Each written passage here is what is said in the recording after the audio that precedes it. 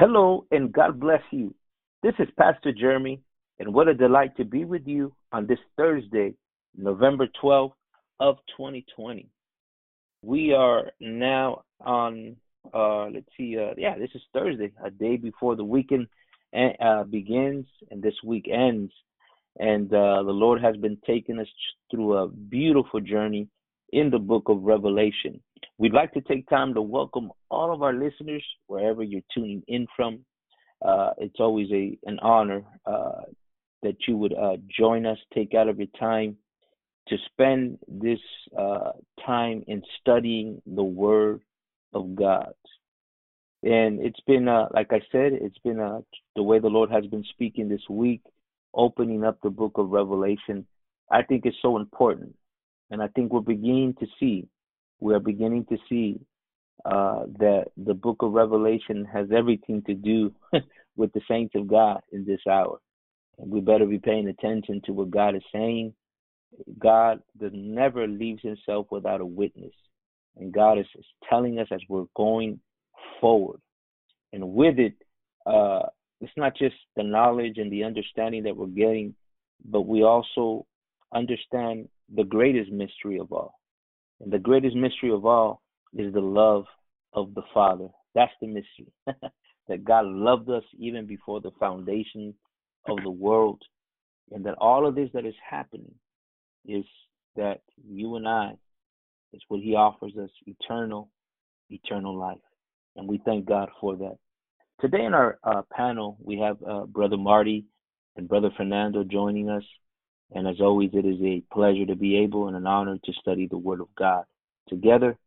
So, Brother Marty, as we continue in our journey in the book of Revelation, we'll leave it to you to share what God has placed in your heart as we study the Word of God together. Amen. We've come to Thursday of this week as we continue to explore. We kind of started our study here in the book of Revelation from Revelation 13:10, where it says, "Here is the faith and the patience of the saints." And what has been revealed for an end-time generation is also revealed in Revelation chapter 13, verse 5, as being a very short but intense period of the final days upon the earth before the Lord returns. And verse 5, it says that it's going to be a 42-month period or a 3.5-year period, and that there will be things that would precede that. And we're living in the kind of times that are incredibly fluid, incredibly volatile. And we know by the Word of God that we have entered into a time period that is unique to our time, and that many of the pieces are moving across the across the chessboard, really, and the powers that be are actually striving in a very intense way right now to bring about an agenda, and we believe that agenda has its revelation or understanding of that agenda right here in the book of Revelation. And so that is what we've been exploring, and we're going to begin today. This will more than likely be a two-part series as we come to the end of tomorrow. But we're going to call today's study "The Dragon Gave Him His Power." The dragon gave him his power. We've been looking at him, speaking of the Antichrist, going forth to make war with the saints. And we talked at length what the saints are and the definition of them. We know from the scriptures that there is going to be a twofold attack. There are those that have the testimony of Jesus Christ, made up of Jew and Gentile, the church of the living God, as well as Israel itself, those that keep the commandments of God. It will become increasingly the focus, both groups of the ferocity of this one they call the Antichrist. But there are things that have preceded it. And what we're going to explain and look at in these next 2 days, today we'll lay a foundation. We'll conclude with some thoughts, which will give you a hint, hopefully, to come back tomorrow as we conclude what we believe is actually happening. in our time. And I think that we're going to see it from a different perspective in the Word of God, and I think it will bring some light as to what is actually happening. And I believe, and I'm just going to throw the statement out here before we even get into this, that the United States presidential election and what we are witnessing right now, everything from the media shutdown, the disseminating of information being turned into a propaganda-like state that is not only over the United States, but in effect is global. We've been following these things for several years now. And what is happening right now as we speak today and record this message is global in nature.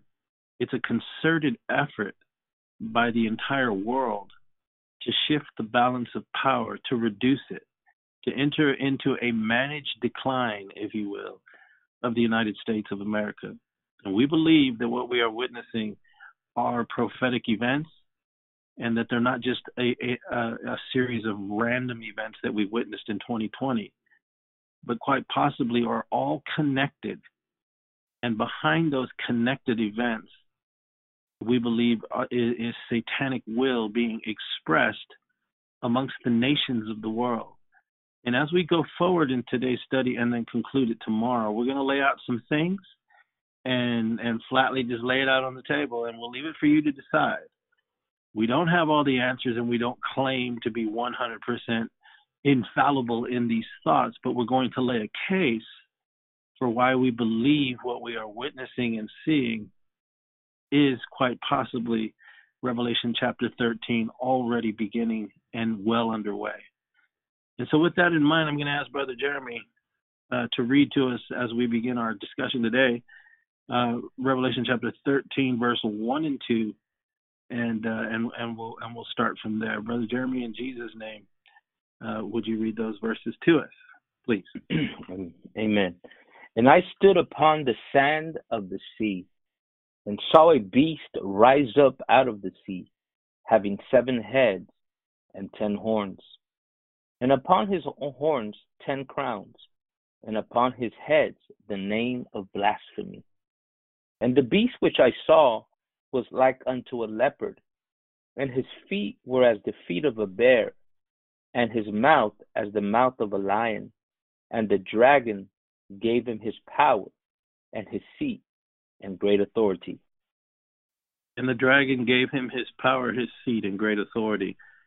So we're going to see as we look in today and as we focus and bear down on this from a different perspective now. We kind of started in the middle. We went into the final 3.5 years in order to lay a premise so that we could look forward and look ahead as to what the Lord is warning his church and those that are in his church in the end time is ahead of them.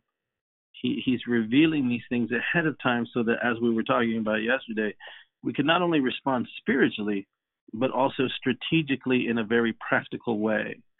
We need to begin to get very serious about what we are seeing all around us.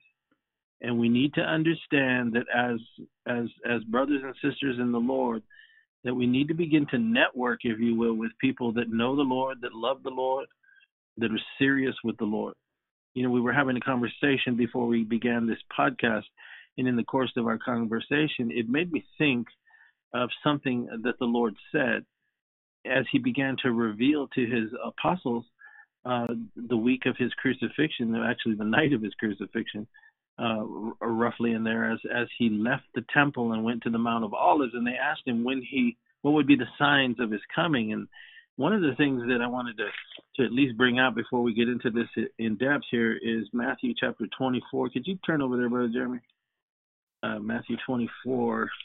Let me see. Let's see. Yeah. Verse 10 through 12. Could you read that to us? Yes. And then shall many be offended, and shall betray one another, and shall hate one another. And many false prophets shall rise, and shall deceive many. And because iniquity shall abound, the love of many shall wax cold. And can you read verse 13 as well? I'm sorry.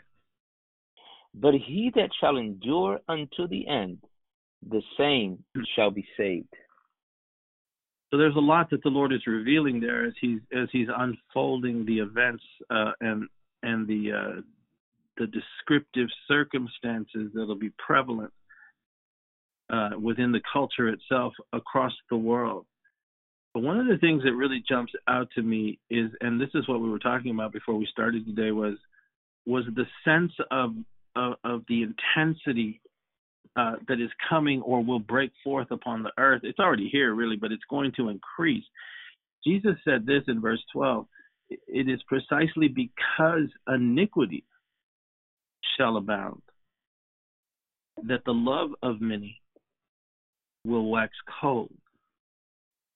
And what he's revealing there is that and when he gave this, which was 2,000 years ago, he was telling them that at the end of time, as we crossed into that time frame, one of the components that would drive the collective experience of humanity at the time is an unleashing of iniquity and sin at a level that has never been like that. Maybe not since the days of Noah, like he reveals in Luke 21, or the days of Sodom and Gomorrah, the days of Lot.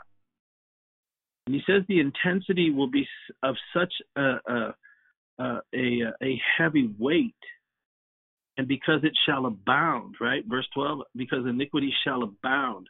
What he's revealing there is that it will be in every direction.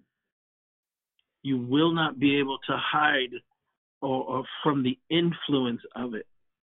And he says that as a result of this, like a constant bombardment of the senses, if you will, and the imposing of this this sinful condition on the world, that it will begin to break down even those who claim to love the Lord. That's what he means by that the love of many will begin to wax cold, up under the heat of the intensity that's going to begin to break forward, and it's already happening. This is going to begin to wear the casual person, or even someone who thinks that they're solid, is going to begin to wear them down. He speaks about a necessary component of endurance. Verse 13, he says that he that shall endure. So it's talking about taking blows. It's talking about having a stamina, a spiritual quality of character of both soul, spirit, and body, to be in a position of endurance through it. So let us not be, children in our understanding of what he's saying here.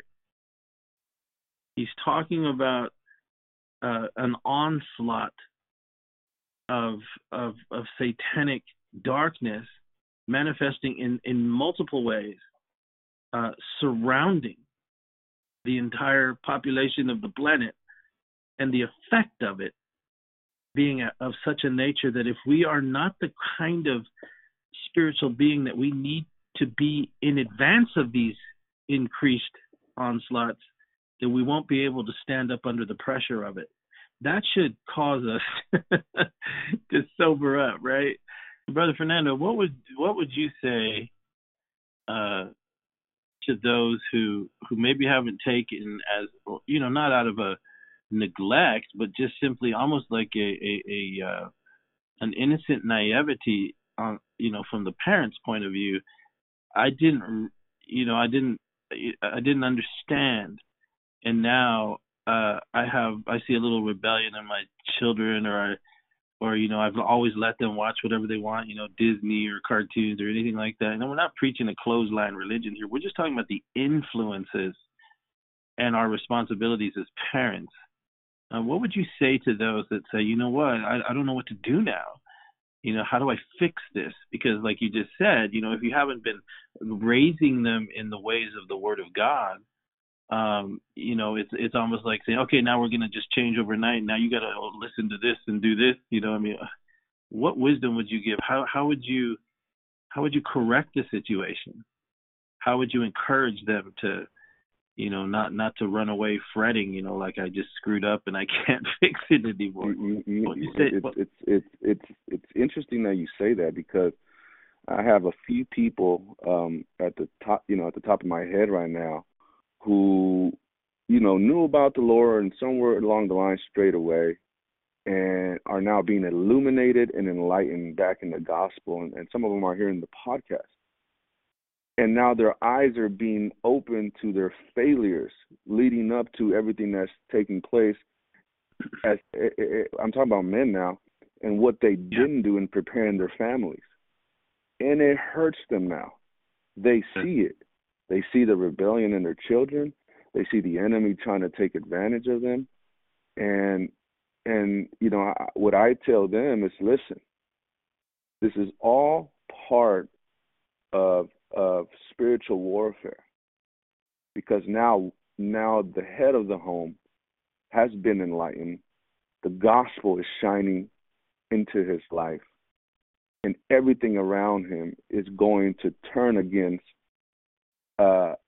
what he has encountered, which is the gospel. Wow. But you have to hold on. Yes, there is a price to pay for failures as parents, but we have to believe that the gospel is powerful, and the change must take first in the individual, where we are changed into the image of Christ. Then that can begin to shine through, and then the family can begin to see it. It's not going to be easy, right? But it starts with the individual consecrating himself before the Lord, seeking the face of God, understanding, hey, you know what? I blew it, but I'm coming back to the heart of worship, Lord. And I'm going to believe for my family. I'm going to believe for my children. I am going to believe that, yes, I'm seeing the effects of deserting the word of God and deserting my family and not leading them in the way that I should have leading up to all this. But now I'm back. Yeah. And you just have to stay in the course and believe God that he is going to do it, and be encouraged. It's okay. It's okay. At the very least, your eyes are being opened, because you could have continued in the same situation and not being able to see what was really taking place in your life and in your family's life. So it's time for us to wake up, and it starts with us individually. We have to surrender to the Lord. That's really powerful, sound advice. Brother Jeremy, what do you think about that? What would you say about that? I think one of the first things as I was meditating as Brother Fernando was speaking, and the question you asked, number one, as parents, we cannot demand anything of our children that we ourselves first are not doing. Right? You can't demand your children to read the Bible if you don't read it. You can't demand them to pray if you don't pray. So that's just the start right there. It has to start somewhere, as you said, Brother Fernando, and that's really good.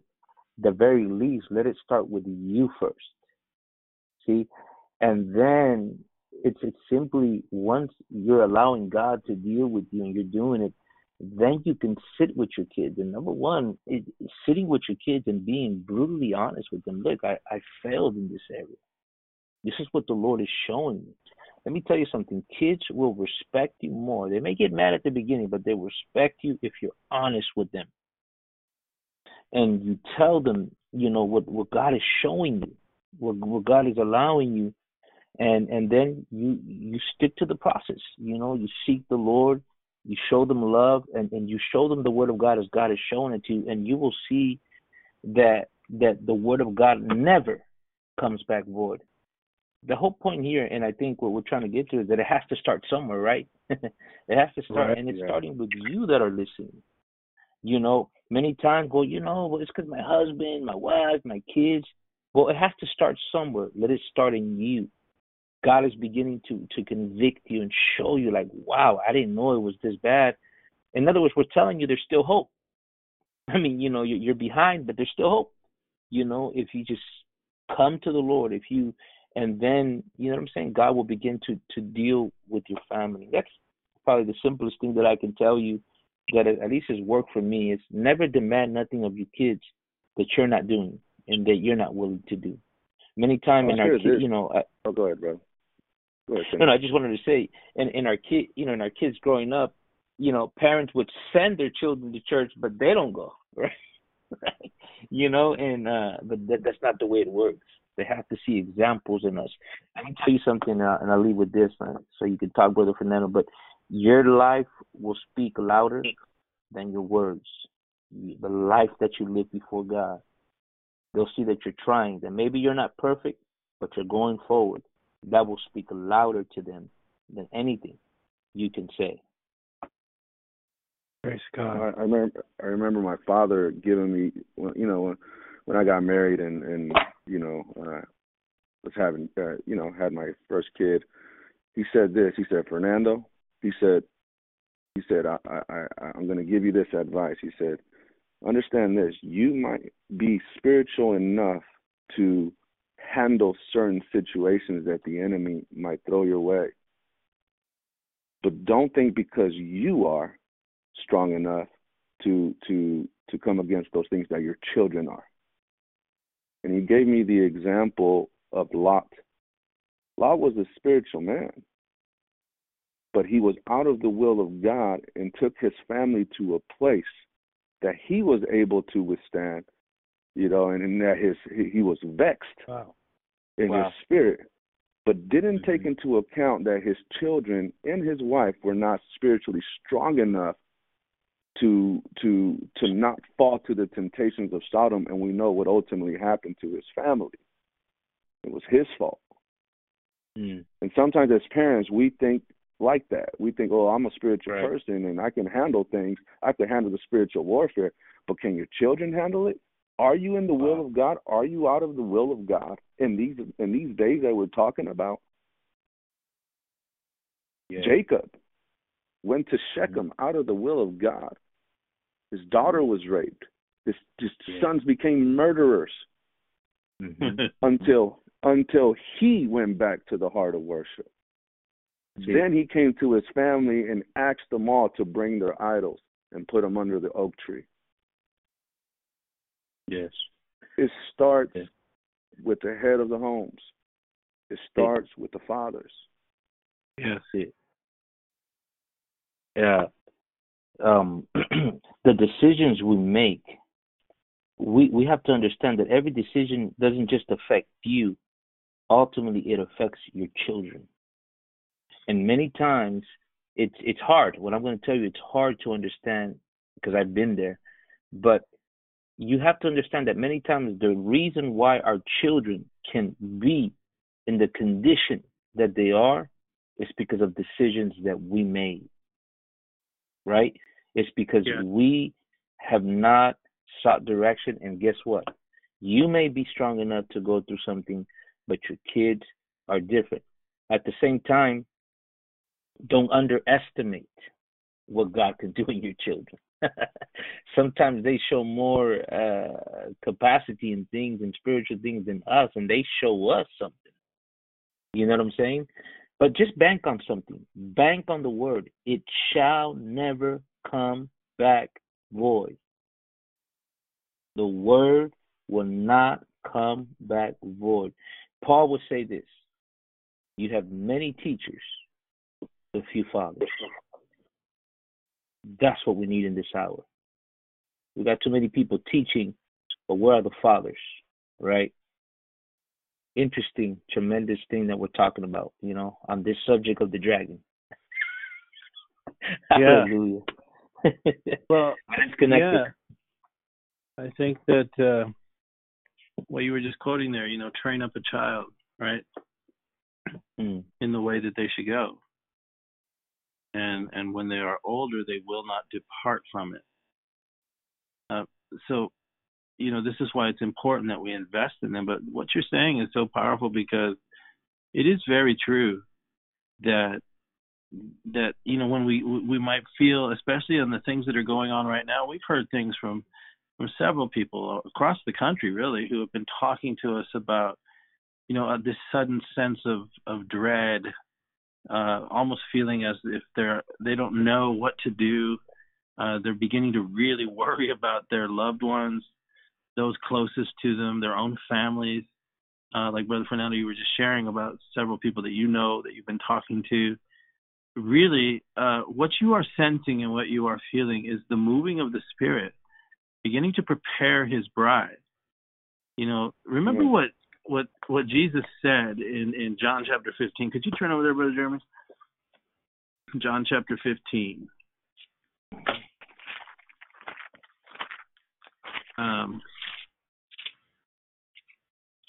What we are going through, I think, has a part of what Jesus said here, and I think it's in connection as well with the last days, because let's take a look here. Let's see. Can you read to us verse 1 and 2, John chapter 15, verse 1 and 2? It says, I am the true vine, and my Father is the husbandman. Every branch in me that beareth not fruit, he taketh away. And every branch that beareth fruit, he purgeth it, that it may bring forth more fruit. So he talks about an unproductive saint being disconnected from him. But what we are going through, if you love the Lord, you believe in the Lord, the devil would work overtime to move you in a direction that would cause you to just fret and throw your hands up and say, I'm just the most horrible person there is. So there's nothing I can do. But no, this is a work of the Spirit, because he talks about the purging process in order to bear more fruit. Well, that more fruit we're talking about is realizing, in this instance, a positive influence in our children's lives, in our neighbors' lives, in our sisters and brothers' lives, in our whoever you love. And you might feel like you've dropped the ball, or maybe your witness hasn't been as it should be. Take it from me. God is a God of restoration, and God understands every single bit of you. And He is able to, He is able to reach into the places of our failure and turn them into successes, because this is the kind of God He is. And so Jesus says, he begins the process of purging or cutting away the things that are hindering us from bearing the very fruit that we want to see realized in our lives. And when He moves by His Spirit and we begin to sense those uncomfortable places, or even those sense those reflective moments, and then a sense of also in those reflective moments realizing our shortcomings, our failures, and yes, even our sins. It is the work of the Spirit that is doing this in order that we will run to Him. Remember when Adam and Eve fell in the garden, they made the colossal mistake of assuming God's character. Because when God came to them, what did He say to them? Let's look at that, Brother Jeremy. In chapter 3. Of where? Of Genesis. I'm sorry. Genesis. No worries. I was just laughing here. I'm starting to feel like a pastor today. God forbid. I'll leave that to Jeremy. No, I need to hear this too. It's encouraging to hear these things and to know the proper perspective of the Lord, and who He really is. Look at after they ate the fruit in Genesis chapter 3, it says their eyes were open. Can you read that to us, verse 7 and 8, Brother Jeremy? Yes. And the eyes of them both were opened, and they knew that they were naked, and they sewed fig leaves together and made themselves aprons. Verse 8? Yes. And they heard the voice of the Lord, God walking in the garden in the cool of the day, and Adam and his wife hid themselves from the presence of the Lord God amongst the trees of the garden. Now, there's a lot there, but we're gonna look at it from the perspective of what we're talking about here. Notice the reaction, the human nature, what we have a tendency to do. First of all, understand that they had sinned, right? They ate of the tree that God told them, don't do this, you're gonna blow it, right? And what ends up happening, what sin will always do, is remove the presence of God from you. and leave you in that position in their case where they knew that they were naked. Prior to them falling, they were covered in the light of God, that glorious presence and peace of soul and spirit and body that they had experienced. And what sin does is it removes that light. And what's interesting is that then our reflection begins to be on ourselves. And that is the trick, if you will, or the strategy of the enemy. Because when we begin to look at ourselves, and I think that they responded, which is how we all do and have done at some time, if you'll be honest, is that when your eyes are open and you realize that you've become uncovered, it uncovers you. That's what sin does. But how you respond is vital. And what we learned from Adam and Eve and their mistake was that they tried to cover it. They did. I mean, they sewed fig leaves and they made themselves aprons. They tried to cover it. See, the most important thing that you can do, at least to this point in my life, this is what I've learned by the Word of God, is if we go down this path of trying to cover what it is that has put us in a position of nakedness, uncover the light leaving our life. If we're not careful, we'll do the very same thing. We'll try and cover it by ourselves. But what begins to happen instantly, if you notice, is they're naked and they cover themselves, and instantly they hear the voice of God. See, God is right there in our failures, in our shame, whatever the instance or the case may be. But they hear the voice of God, and what they do now is that they hide themselves in verse 8 from the presence of the Lord. See, the enemy will always try and push you away from the Lord. That was their mistake. Every step of the way, they were getting farther and farther away from God. God was pursuing them. And this is one of the hardest things that we have, it's a hard thing for us to come to that point of understanding that when we fall or when we mess up or when we sin or when we do anything that uncovers our humanity and reveals to us what we're really capable of in many levels of life, however you want to let this, process through your thought processes right now, the fact of the matter is how we respond is vital to how we become, restored. And to understand how we respond incorrectly is just as important as, how we respond correctly. So in other words, by learning what they did, we can avoid the same patterns of which we've all been guilty of. See, God comes immediately in the garden searching for them, even in their sin or in their failure.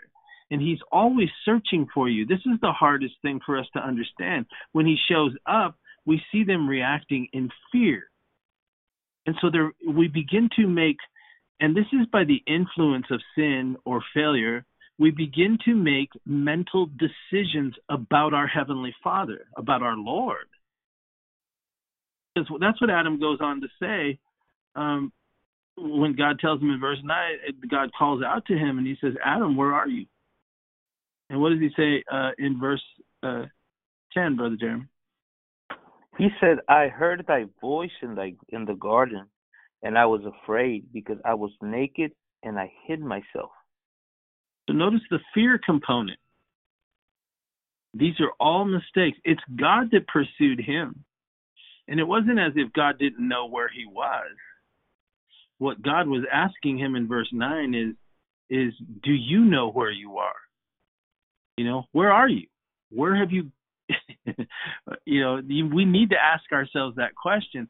And that's kind of what you guys were sharing. At least this was what it made me think of, was when we come into these issues that we were talking about, family, children, loved ones, the community of, that we walk in and so forth and so on. When we fail in those places, for whatever reason it may be, and it's unique to each and every one of us, but common in experience, God wants us to ask the reflective question, where are we?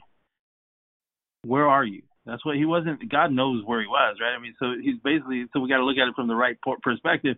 God was causing Adam to think of that. Where are you? And so he responds, and as we need to reflect, where has our behavior brought us to? He wants to understand that, but also understand in this that we are witnessing the love of God. And we make the mistake in making mental choices and conclusions about God. That's what Adam went on to say. I heard your voice in the garden. I was afraid because I was naked, and so I hid myself. It's a progression. We think that we can't come to God, or we've done such horrible stuff that that we have to hide ourselves from God. And how do we do that, right? How do we hide ourselves from God? We become numb to what we've done or our failures or whatever. We don't want to think about it. We put it out of mind, whatever. I mean, it manifests itself in many different ways. But it's the fear that drives us from him, and the whole time God has been pursuing us. And God moves into this situation, and if you have eyes to see, it's an act of love. He's coming for you. He comes to you. So don't allow the enemy or your failure or your sin, however you want to define it. In this case, it was the sin of our first parents. Don't allow it to distort your understanding of your Heavenly Father, that He loves you. Mm-hmm. And we hide ourselves from Him. Oh, I can't go to church because I did this.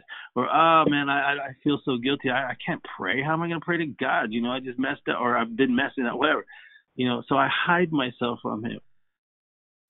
And then He says, who told you were naked? Did you eat from the tree, which I told you not to do? And then many times we make the mistakes of blaming circumstances or other people. God is trying to teach him, you need to take responsibility for your own failure. That's the key to begin with, like Brother Fernando and Jeremy were sharing. Admit what you've done and then make the adjustment. That's what God's trying to teach him here. He goes on to teach him, but look at how Adam reacts, right? In verse 12, can you read what Adam goes on to say? Yes. He says, and the man said, the woman whom thou gavest yeah. to be with me, she gave me of the tree, and I did eat. So he's just plunging deeper into, and we do that. We have the same tendency to do that. We plunge deeper and deeper away, or farther and farther away from the solution. And it's a progressive thing with Adam. Now he's blaming circumstance and other people, and he ends up blaming God. Ultimately, this is your fault, man. You gave me this woman. She's the one who gave me the fruit. And we never want to take responsibility for it was my choice, my decision. And if we'll be honest, which is what God is trying to get Adam to be, if we will, the quicker we become honest, the quicker that we reassess how it is that we view God in our failure, the quicker we will be healed. Everything was initiated by God, but He's constantly and always teaching. Yeah. And so He goes on and does the most beautiful thing, which is where we see a type of the Lord Jesus Christ, where it says here in verse, what does it say that? Let's see. I think it's 3:15. Is it 15? Well, yeah, he references the Lord, but where it says that He made skins for them, where is that?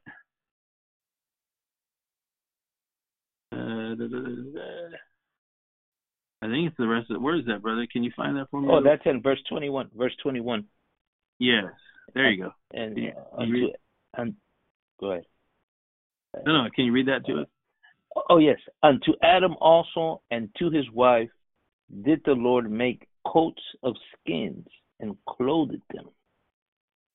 Which is beautiful, because what we see here is a type of the Lord Jesus Christ. We know or can infer that what actually was slain was a lamb. Well, why do you say that, Brother Marty? Because when it came to the issue of sin, we see the difference between Cain and Abel. We see that Abel knew that the thing that appeased God was the sacrifice of a lamb, right? When he offered the lamb, and God received that sacrifice. Something had to die, right? Because he clothed them with skin. Animal skin really is what it is. And so where our answer is always in the grace of God. It's in the Lamb of God. And when you mentioned Genesis 3:15, he already prophesied the coming of the Lord, right? Where he said that the seed of the woman would destroy the devil who had deceived them. But what God goes on to do is cover them. Understand, you can't do it. And I'm not making some kind of hyper grace statement here. What I am saying is that the issues of forgiveness and restoration are always initiated by God. All you have to do is turn our gaze backwards 2,000 years to a hill called Calvary, where he stretched his arms in far and wide and stretched himself in each direction, so that whether north, south, east, or west, there ad infinitum, the grace of God and the love of God was on display for all creation to see. And it required the death of the Lamb and the shedding of his blood to cover our nakedness. And that's what he did for Adam and Eve. And so when we come to him, remember, it is God that initiated. It is God that pursues you. It is God that is making you think about these things. And remember, the difference between how the Holy Spirit works and how the devil works is when the devil's dealing with you because of something you've done, there's tremendous guilt and there's this overwhelming sense of, condemnation. I'm not worthy. I should just die. I'm just this horrible wretch of a human being. I don't know how many of you have actually sinned at the level I have, but that's how I used to feel. But it was the devil like pressing you, right? But when the Holy Spirit comes, he convicts you. He does that primarily by causing you to sense the fellowship that's broken between you and the Lord, and that grieves you in your heart. It doesn't condemn you and push you away from God out of a sense of a hiding out of this massive guilt, but it pushes you toward God in desperation to have this lifted from you, and that's when he begins the process. So I said all that to say I agree with you, brother. That's exactly what we need to do. Well, we make an adjustment, right? Go ahead. It's prophetic too, and as you said, God is always the initiator. Think about this. In the middle between the Old Testament and the New Testament, is it a coincidence that the very last verse of the Old Testament has to do with God initiating a restoration between the fathers and the sons? Look what it says. And he shall turn the heart of the fathers to the children, and the heart of the children to their fathers. This is necessary for the preparation of the coming of the Lord. God wants to restore that which the enemy has stolen, that which the enemy is running rapid. So many divorces, so many things going on today. And is it a coincidence that the last verse has to do with the family and the desire of God to bring a healing in these last days before that dreadful day, a healing, a restoration of some sort? And you made me think about that as you were saying that, Brother Marty, in Malachi 4:6. I mean, that's an excellent point because, to throw in our prophetic insight, right, which is what we love to do, what the Lord reveals, what you just said, is also that the condition prior to the coming of the Lord would be such that it seems to indicate, right, that there's a breakdown between fathers and children and their fathers, right? Yeah. It just seems, and I think that ties into what we were talking about as we've been led in our conversation today about the cautionary thing that Jesus told us about iniquity abounding on every side, and the necessity to understand that and then reflect on the fact that what he goes on to say is it's going to require endurance to the end when this breaks out. And then what you said is that God is going to send his Spirit. Like he said, I'll send you Elijah before the coming, the great prophet Elijah, before the coming of the great and dreadful day of the Lord, to restore the family. And so what we are witnessing is a twofold thing. The intensity and the ferocity by which all of the world has changed, the in-your-face agenda of Satan himself, and whatever form that takes, it has with it perversion and darkness and the deconstruction of the family unit and the reassigning of gender, the questioning of everything that's balanced and throwing it into chaos, right? And so to answer that, it's an excellent scripture you brought up. He says, I'm going to send the spirit of Elijah, the prophet Elijah himself. And so what that tells us is that the healing of the family is precisely tied to the prophetic, right? Or the voice of the prophet. Right. And that is why many people we've heard in some of these, that have listened to some of these podcasts and others around the world where God is saying the same thing to them, is that the word of the Lord that's coming forth right now at first may seem harsh or heavy, but as it's listened to and the Spirit of God begins to reveal what is actually taking place and what's happening in our time, it's the prophetic voice of God that stirs us to heal. And it's like you said, Brother Jeremy, it's in advance of the return of the Lord. And I think part of the preparation, right? Yes. Brother, go ahead. Luke 1:17 says, and he shall go before him in the spirit and power of Elias to turn the hearts of the fathers to the children and the disobedient to the wisdom of the just, to make ready a people prepared for the Lord. So the healing and the restoration that God is wanting to do in this hour is part of the preparation for the coming of the Lord, right? That's what it's saying. It's the only thing that can come against the dragon in this end time system. Yes. That kind of ministry. Yes. That's excellent. That's it. Yeah, and you're right, because even let's bring it on home in a prophetic sense. That's exactly what's revealed in Revelation chapter 11. It's the only kind of ministry. In Revelation chapter 11, can you read that to us, Brother Jeremy, as to the two witnesses, right? One, they say that's Elijah and Moses, or Enoch and Elijah, because they were the only two men who never died. God took them off the face of the earth. He took Enoch in Genesis. He took Elijah in Kings, right? He took them, those two men. So they say it's either, or it could be Elijah and Moses, because that's who appeared to Jesus on the Mount of Transfiguration. Either way, it's the prophetic voice of God, what you said, Brother Jeremy. And it is precisely that the enemy goes after to attack. Can you read, he calls them his two witnesses. I think it's verse 3 and 4. Can you read that, Brother Jeremy? And 5? Yes.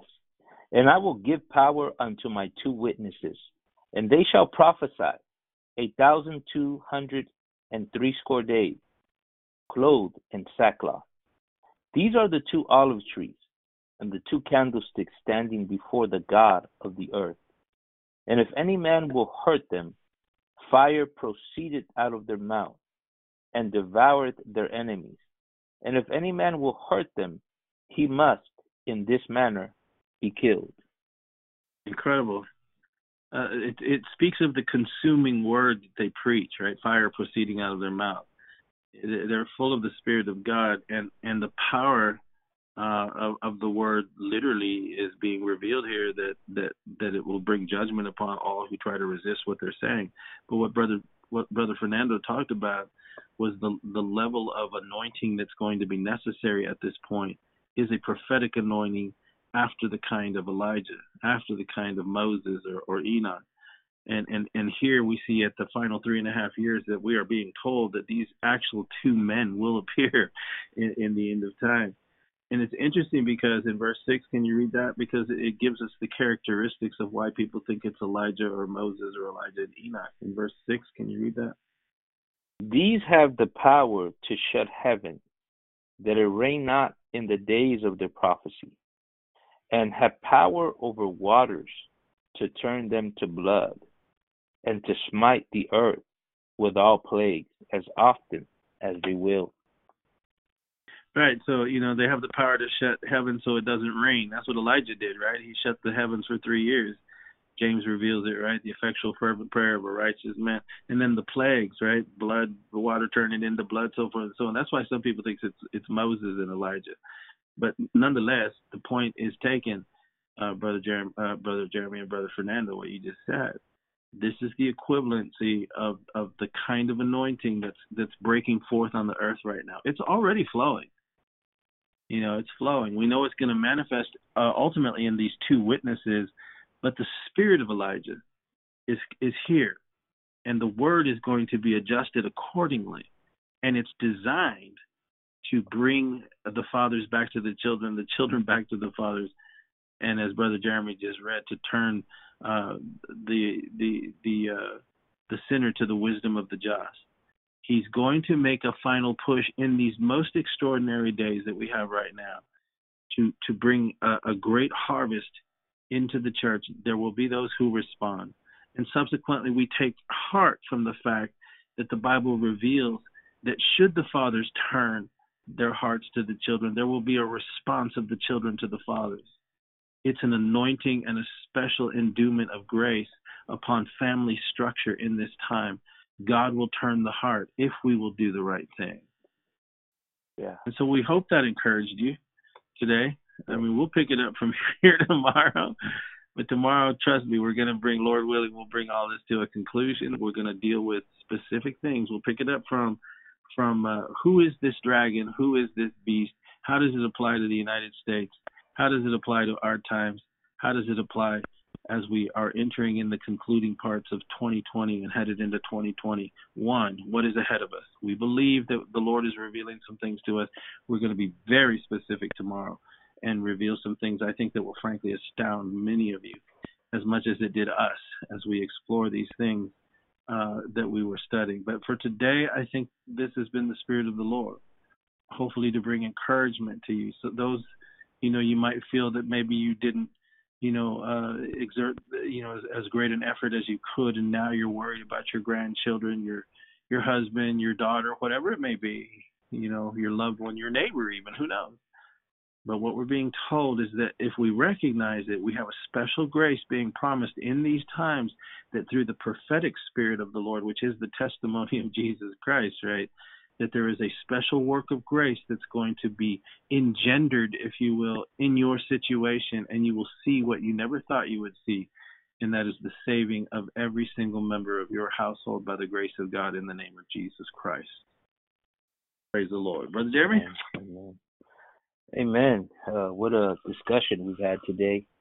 And the reminder, there's many, as Brother Marty said, maybe grandparents, parents, and you find yourself in this situation. I think God has spoken to us. Part of the preparation that He's coming again is the restoration that He wants to do. And He's knocking at our door. There's nothing impossible. Whatever the condition of your children may be, God can do it. Amen. So we pray that you've been encouraged as we have been, and I pray that you join us tomorrow, Friday, Lord willing, as we continue to discuss on this subject. May God bless you. May God keep you. And as always, keep looking up.